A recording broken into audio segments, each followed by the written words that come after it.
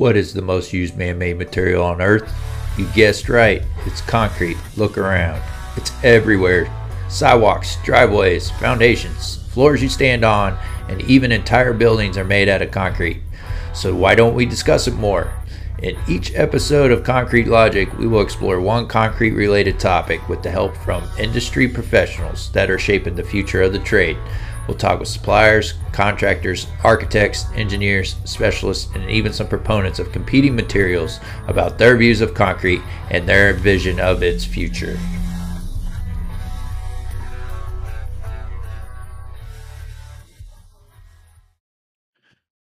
And welcome to another episode of the Concrete Logic podcast. And today I got one of my favorite guests returning. Robert Higgins is back on the show.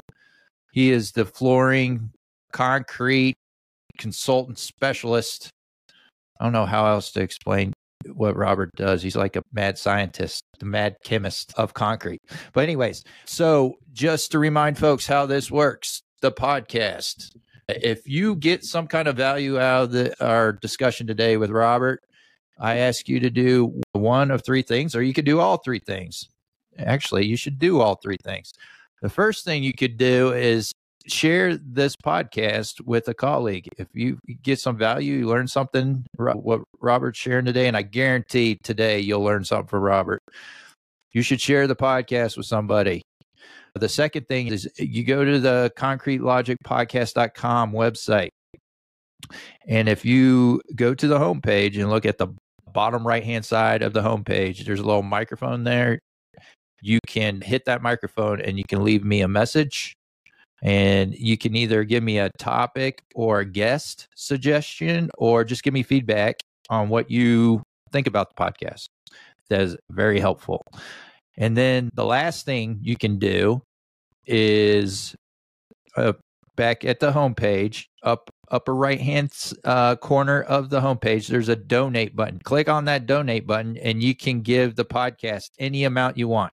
And any amount is appreciated. So don't worry about what you send in. Whatever you think, what the value of what you learned from this podcast is, just put it in there. And then you get listed as a producer for the next episode that's released. So your name's attached to the next new episode, which I think is pretty cool. And you can put it on LinkedIn and tell everybody you're a producer of the Concrete Logic podcast, and I'll back you up. Robert, let's talk about old concrete. And there seems to be an issue with old concrete. And we're going to solve that mystery today. So you want to get us started? Okay, you got it. It's really interesting because it's almost a year ago today where I was invited to go speak in front of this installation group over in San Leandro. And we went through the normal education presentation where I presented, and then the concrete side of things, and then they came in and how to do moisture testing. But in the question and answer session, that's when things got really interesting, because one of the installers, you could really sense the frustration because everybody's head was nodding when he's asking this question. He said, why is it we have so many problems with older concrete that we don't seem to have with newer concrete, even though older concrete, with the methods that we use, appears to be drier? And I said, well, unfortunately, that's to be expected, and it's caused by a condition that we're all missing, because we're all taught, and I was taught, and I had to unlearn, because you have to unlearn to learn, especially in this discipline, that moisture migrates from the bottom to the top. The underside of concrete is normally cooler than the top side of the concrete, so moisture does not move from cool to warm. It moves from warm to cool. So what we've been taught violates the second law of thermodynamics.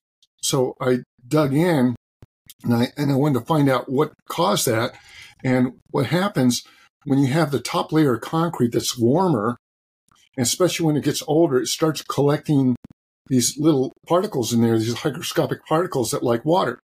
But it's not doing much in the way of anything, except that the warmer temperature makes these things more active, so it moves to where it's more active. This is a migration of particles that's caused by diffusion. It's not moisture migration. We need to get that out of our vernacular, because if we keep using moisture migration, we lose the whole concept and the mechanism of what's causing this damage. And I said, oh, sorry, I didn't mean to go to get too technical for you. He said, no, he goes, no, go ahead. I said, so what happens when especially this happens mostly when you're moving old floor or coating, doesn't it? And they lit up. They said, yeah, that's what happens. I said, well, that's because all this stuff's collected. But once you grind off or remove that surface, all those salts in there are now exposed to a new moisture source, which is the air. So in a way, all these salts, because some of those salts in the concrete have a greater attraction for moisture than a calcium chloride test. So envision it as being a calcium chloride test upside down and inside the concrete. It's pulling moisture from the air. So you're collecting moisture that way.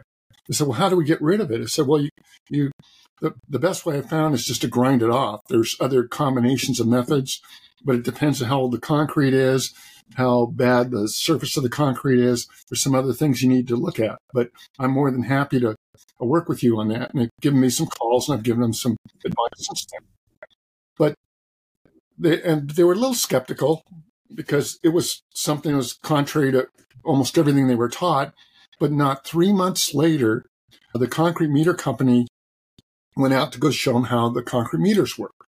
So they were out in their warehouse, and the warehouse was in excess of 40 years old. It was 40, 42 years old, somewhere in there. So they took an area of the concrete because it had a curing compound on it. Before they took the curing compound off, they're showing, well, now we'll do a moisture reading. It was 1.9%. What's very low. So anyway, they ground off the curing compound. They did another moisture test. It was 1.9%. Remained the same. So they left to go to a different area as they were discussing different aspects. And they came back the same area. Not 15 minutes later, they put the meter back down. It was 4.3%. Now, what's so startling about that is that moisture meter averages the first 3/4 of an inch. That is a lot of water that's come into that very top surface to average out at a 4.3% over 3/4 inch of the concrete. That's a lot of water that concrete's picked up. They were shocked. And they said, wow. So they called me and they said, this is exactly what happened. I said, I couldn't have designed it better if I had to show you how to do it. And unfortunately, they didn't take pictures because they were so startled. Nobody was expecting it to be that dramatic. But that's what they're seeing. And what would have happened, the normal course of business is you'll grind it off, you let it vent. And that's what I was taught as well. You let it vent. No, it doesn't vent. It absorbs moisture. It's the other way around. It starts picking it up. So what would have been the assumption when you tested the next day?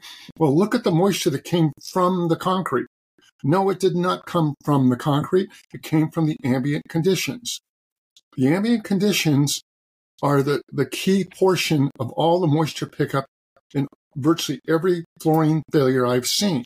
Very rarely is it from other sources. And if it is, it's in an isolated location.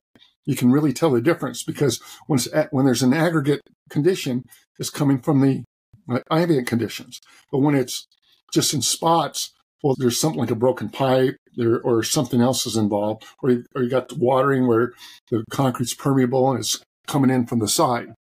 But with the concrete itself, almost all the moisture originates from the ambient conditions. And as I've had the installers start doing time of installation testing, where they start looking at this, and this added another element to that, test it before you remove the last bit of adhesive or the curing compound. Test it then, and test it immediately after, and test it a half an hour later. If you get a moisture pickup, you know you have dew point condition. Now, they said, well, it's not atmospheric dew point because it's not 100% relative humidity. I said, therein lies the problem. We're not taught this correctly. And I really have an issue with a lot of these certification bodies because they don't even know to teach this. What you look for with these materials that are collecting at the surface, you have what's called ionic dew point. Their dew point's well below 100% relative humidity. It can be 50% relative humidity, it can be 75%, it can be 80%, but it will be lower than 100%. So this will actively pick up moisture and pull it into the concrete surface, and it gets saturated. That's your dew point. That's an ionic dew point. That is not being taught, and it is the main mechanism for damage, especially in older concrete. So when I've had installers doing this and testing for this, the installers I've worked with, they've stopped having moisture claims. Now, why are we conducting these tests where nothing is getting better? 20 years ago, when they're conducting tests, the calcium chloride tests are wrong, so let's go to relative humidity. That'll improve everything. Because if the testing is so accurate, why are we still having problems? Well, the problems since then have tripled. It's now a $3 billion a year issue with floors. It's tripled. Okay, so I'm going to ask the same question. If RH is so accurate, why do the moisture issues triple? Well, people are more aware of it. No, they're not more aware of it. The water doesn't care what we think. But we're losing the foundation and basically the basics of what's going on with the concrete. If we understood this, and every installer started taking this on, and preferably I'd like to see the inspectors doing this, because it should be there should be no skin in the game in this thing. I don't think anybody with skin in the game should be doing this, but that's my personal opinion. But I think every installer should do it at time of installation testing, because you will catch things at the beginning, middle, and even towards the end of the installation. I did this a few years ago when I was consulting for a large adhesive company. They called me and they had a 3-story building. On the 3-story building, they did moisture tests, and they were puzzled because the on-grade slab had the lowest average moisture content. The 2nd-story slab has slightly higher. The 3rd slab had at least slightly higher. I said, well, the building isn't conditioned, is it? They said, no. How'd you know that? I said, because when you have that kind of a pattern, it's called the stack effect. As a warm air rises, it holds more moisture and it hits that cold concrete, and concrete has more moisture to absorb. Oh, well, this consultant came in and they said we had to put this moisture mitigation system on. It's going to delay the project by 3 to 4 months. It's going to cost almost $1 million. I said, well, you don't need to do that. The only moisture mitigation you're going to need to do is use floor fans and use a concrete meter. So how are we going to do that? And I said, well, take your infrared thermometer, and I gave them this instructions. So they put a line of fans up, they blew it, and they let it go for about 45 minutes to put the meter back down. It was low enough to start installing the floor. I said, now you follow the fans. Push the fans ahead of you, so these are always ahead of you. And keep the air circulation going in the room, not blowing directly on the concrete, but keep the circulation going in the room. And he started following that. 300,000 square feet. It has now been almost 11 years, and there's been no failures. So they didn't lose the 3 months, and they didn't spend a worthless $900,000 for a moisture mitigation that would have been a success, because they didn't know any better. They were curing a problem they didn't really have. And that's the problem we're having with this entire moisture issue with flooring. We're curing problems we don't really have. They're just environmental issues. If we deal with the environmental issues and you learn the fundamentals, and the installer learns how to test, which is really easy because you get instant results and instant reactions, you can catch anything you want to catch. So that's why the handful of installers I work with, they're not having issues. So this one installer in Florida, they have 6 offices. They had monthly issues. They only have 1 a year now. There's the goal. Yeah. And that's why we have to address older concrete differently, because we're dealing with a different animal. Concrete changes with age. Because there's even this big thing to do with what's called hysteresis, which I'm not going to go into, but they have determined that concrete, as it ages, will take on different characteristics. And they said it is not applicable for other areas of concrete in a different environment. It's the history of that concrete that dictates what is going to happen to it. So we have to basically compartmentalize, where we take each condition, each site condition, as it sits as a unique issue. When we do that, we can start picking this up. Then we stop making assumptions. Yeah, because that issue with the concrete that you're explaining and how moisture accumulates on the surface based on the environment it doesn't apply just to concrete, right? So you got to look at also acclimating flooring adhesive and whatever floor you're putting on or whatever product you're putting on, right? I'm so glad you did that, because most floors are not acclimated correctly. They'll bring them in and say, oh, yeah, we left it in there for 24 hours. The hard good, the dry goods may have acclimated, but your wet goods may not have.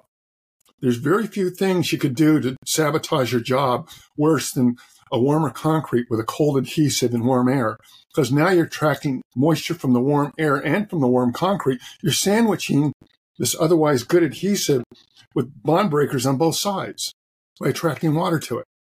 So the acclimation is really important, and you can actually create your own moisture issue just by having the adhesive that's too cold. What's the proper practice for that? You were explaining how the fellow was moving fans around with the concrete. We understand what we need to do for the surface of the concrete, make sure it's in a proper condition before we put on whatever we're putting on, adhesive or polishing or whatever product that we're putting. I guess that would apply to like epoxy and things like that. Yes. We know how to treat the concrete, the old concrete. What should we be doing with the adhesive and the flooring products as well?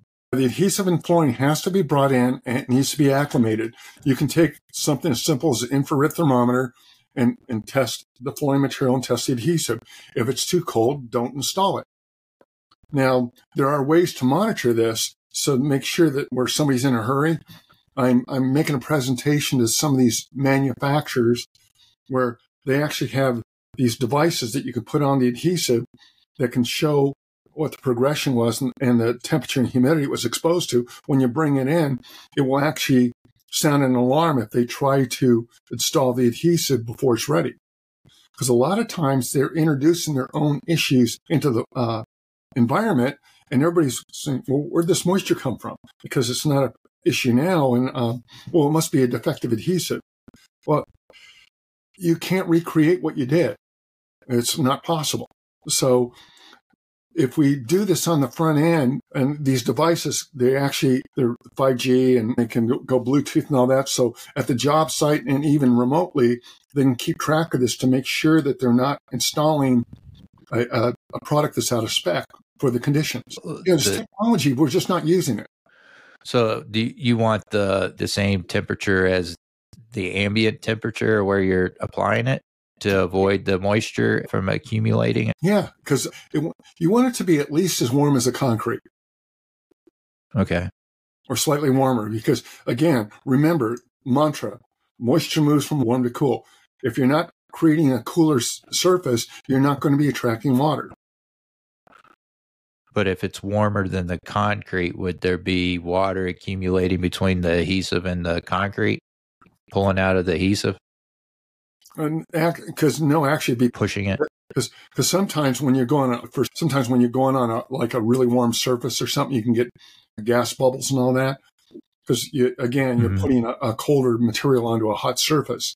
What you don't ever want to do is put something cold on a hot surface or warmer surface. What you want to do is you want to have it at least within a couple degrees of each other, not enough to really attract moisture. If anything, you want the same temperature, possibly slightly warmer, even the ambient conditions of the room. And that's the problem, is the larger the adhesive container, the longer it takes to warm it up, because water is a very poor conductor of heat. But the upside is once you warm it up, it takes just as long to cool it back down. So what you want to do is you want to get it in there as early as possible. Adhesive should be the first thing to arrive at the job site and keep it warm.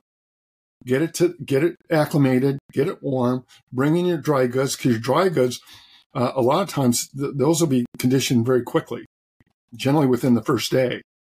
But what you want to do is you want to make sure and take a snapshot. Take your infrared thermometer and make sure that you take a temperature reading of the concrete, take a temperature reading of the room, take a temperature reading of your dry goods and your adhesive. You want all of those to be as close in temperature as possible. And nobody's doing that. The warehouse example that you gave, were they putting down flooring on top of old concrete and what were they doing? Oh, they were actually, this is the reason why they didn't take any pictures, darn it, because they were just showing how to use a moisture meter. They weren't planning on putting down a flooring material, but they would have been screwed because they would have done what everybody else did, because they would not have tested afterwards. They would have ground the concrete, let it sit for 24 hours, and then test. You would have had a false baseline. It would have picked up all that moisture, and you would have believed, and everybody in that project would have believed this moisture is originating from the concrete, not originating from the air. Because they can't pick up that much moisture from the air. Yes, it can. Yeah. If they were just taking off the curing compound in that example, and then moisture was accumulating on it, other than I think you explained the solution to this, but like in a warehouse, an operating warehouse, you don't want moisture accumulate on the floor. It's a safety hazard. It's bad for machines and everything else. So you want to address the moisture, even if you're not going to put anything on top of it. So to fix that problem, you were saying you just keep on polishing or grinding down to fix it? Yeah, because most of the salt will collect at the very top surface of the concrete. Very rarely have I ever seen where you've got warehouse grade concrete that's pretty dense, where if you grind down more than 1/16 of an inch, you get any more benefit. So normally about 1/16 of an inch is enough to take off all the accumulated salts that would cause that kind of a problem. Okay. Is that part of a maintenance plan too? I don't know. I haven't really looked into that very much. Yeah. Because a polished surface will do that even if you don't have salt accumulation. Moisture will accumulate on the polished surface? Yeah, it can. But that's called slab sweating syndrome, or sweating slab syndrome, whichever way you would put it. That's really well established. Now, if you want to see good examples of that, if you look online, and some of the NBA games, they've actually had to cancel basketball games because what they'll do is they'll open up a facility and the air is too warm. And so what happens is the playing surface is too cool. So when these people walk in and they're breathing, they're adding moisture to the environment. And all of a sudden, the courts start getting slippery and the basketball players are slipping. And no matter how many times they try to dry it off, they mop it and put air blowers on it. As soon as they stop, it gets water on it again because that's dew point. Now, that actively happens every time you have a colder surface. So whether it's a parquet floor or concrete, now the concrete will absorb it. So it's harder to get rid of later on. Because one of the other mechanisms people don't look at is when water is coming off the concrete, it's evaporating. Right at the line of evaporation, that's the coolest portion of the equation. It's called evaporative cooling effect. That's why we put fans on it, because when you put fans on it, you can remove that. I call it basically air scrubbing, because you keep the cooling down where you actually eliminate it by blowing air on it. That's why if you go out on a construction site and there's puddles after rain, anywhere you look when there's active wind, let's say it's funneling through between buildings, well, that dries out right away. Whereas the other areas where there's dead air, the ponds and the puddles can sit there for hours, maybe even days. Yeah. It's just fundamentals that we're not paying attention to. When you blow the fan across the surface, are you equalizing the temperature between the concrete or whatever flooring material it is, that temperature, and the air immediately above that surface? You're basically equalizing that temperature, right? Well, basically, you're just keeping it from cooling down. And if it cools down, it doesn't want to let go of the water. So basically, you've got this greedy thing trying to cling onto the water. So what you're doing is you're pulling the candy out of its hands. And that's basically it. Just what you want to do is you just want to remove it as quickly, as efficiently as possible. And a high volume of air doesn't do it. There's really no benefit to it. All you need is air movement. I have found that just the traditional floor fans work just fine. You don't need a high-powered fan. Huh. Interesting.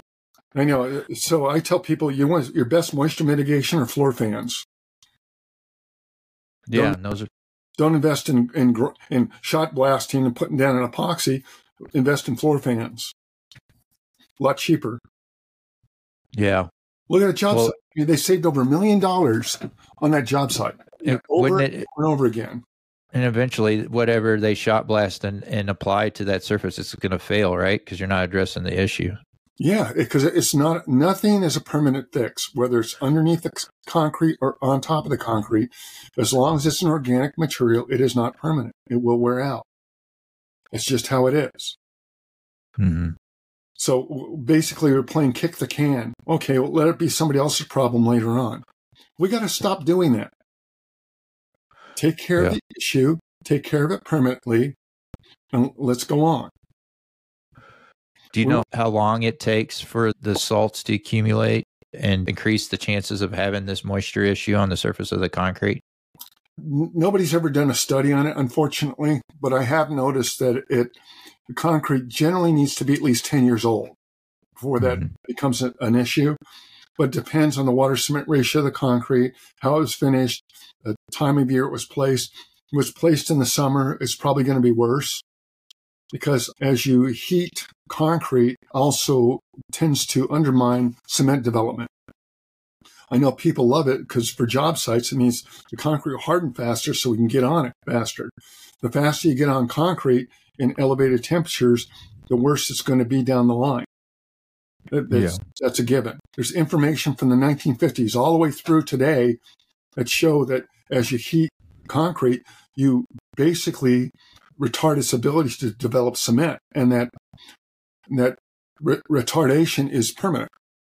Because they showed that in that study where I have this graphic, and I wish I had it on here, but there was this graphic where they're showing at 55 degrees, 73, 90 degrees, 105, 120, and on, and they cured the concrete for 28 days. And the warmer it got, the faster and the higher the 28 days numbers got. So it looked really impressive. And it seemed like the dead heat one was 73 degrees, where at 28 days it hit 100%, at 365 days it hit 100%. Now, the 365-day designation was really interesting because they took every one of those concrete samples after curing them under those conditions. They put them in a 73-degree environment, 100% relative humidity, and the concrete that's cured, the warmer it was, the less strength it developed over time. So it made it weaker and was consistent all the way through. Huh. And we do that for convenience. So for convenience, we're basically having the generations behind us inheriting all of our mistakes. Yeah. Oh, yeah. I know, it's mind-blowing, isn't it? Well, we always like to blame the materials that we use, so rather than blame the way we install concrete, poor concrete, on why we're having issues. Let me say something, Seth. The concrete people are getting ambushed as well, and in ways that they are not expecting. There are cement grinding aids that are being used in cement that they're not informing the concrete producers. They don't have to, which is unfair because the concrete producers have to inform and list the ingredients they give to a customer. If it's not sand, rock, water, and cement, they have to reveal what they put in the concrete. Well, the cement producer is not being required to do that. And that's really ticking me off because some of these cement grinding aids are glycol and amine-based. These may be contributing to some of the problems we're seeing with floors. Because I saw a write-up done by Sika out of Switzerland. And showing how the cement grinding aid, where they were showing these what looked like rust spots showing up on this decorative concrete, that were these cement grinding aids reacted with some of the aggregate in the concrete and migrated towards the surface, was creating an unsightly surface. Well, if it's doing that to aggregate, what do you think it can do to it?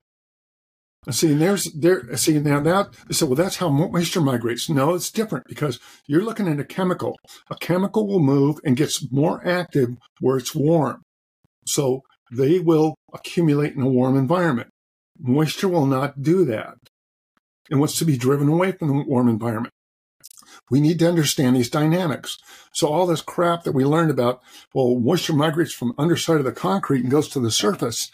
And then some people will cite the 1965 Brewer study that's been done by the Portland Cement Association.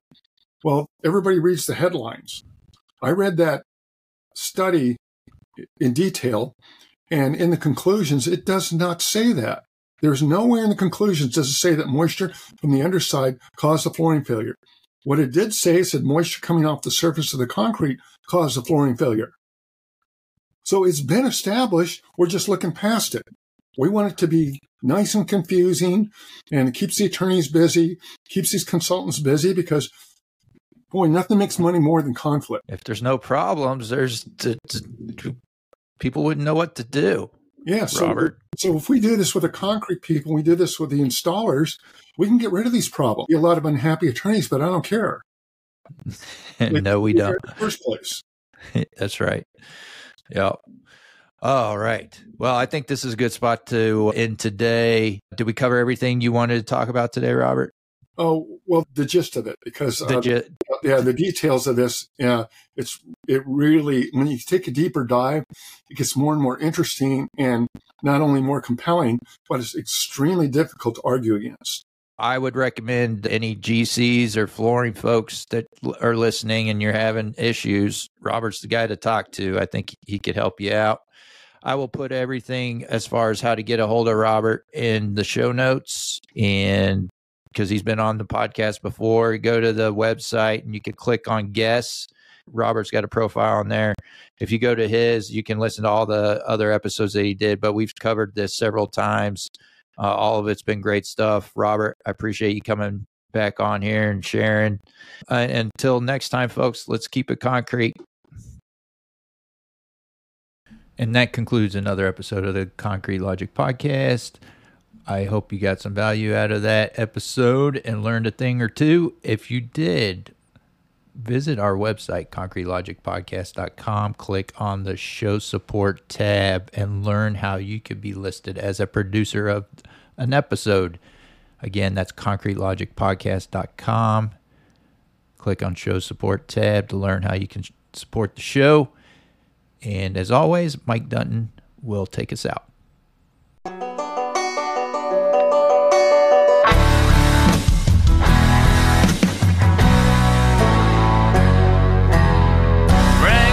That alarm always sings couple hours before the sun comes up. Open up the side, put some diesel in the lights, and wait till the trucks roll up. Yeah, this ain't how most folks live their lives, dripping in sweat, working overtime. But while they're tying their ties for their 9 to 5s, we're out here changing these skylines with wood, iron, and mud. We work hard for a dollar, give thanks to the Lord above. Never make a man do something you can't prove. Hard work calls for a drink or two. Expect more, it's written in our blood. With wood, iron, and mud. From the swamps to the city, from the Lone Star Heat to the woods of the Georgia Pine.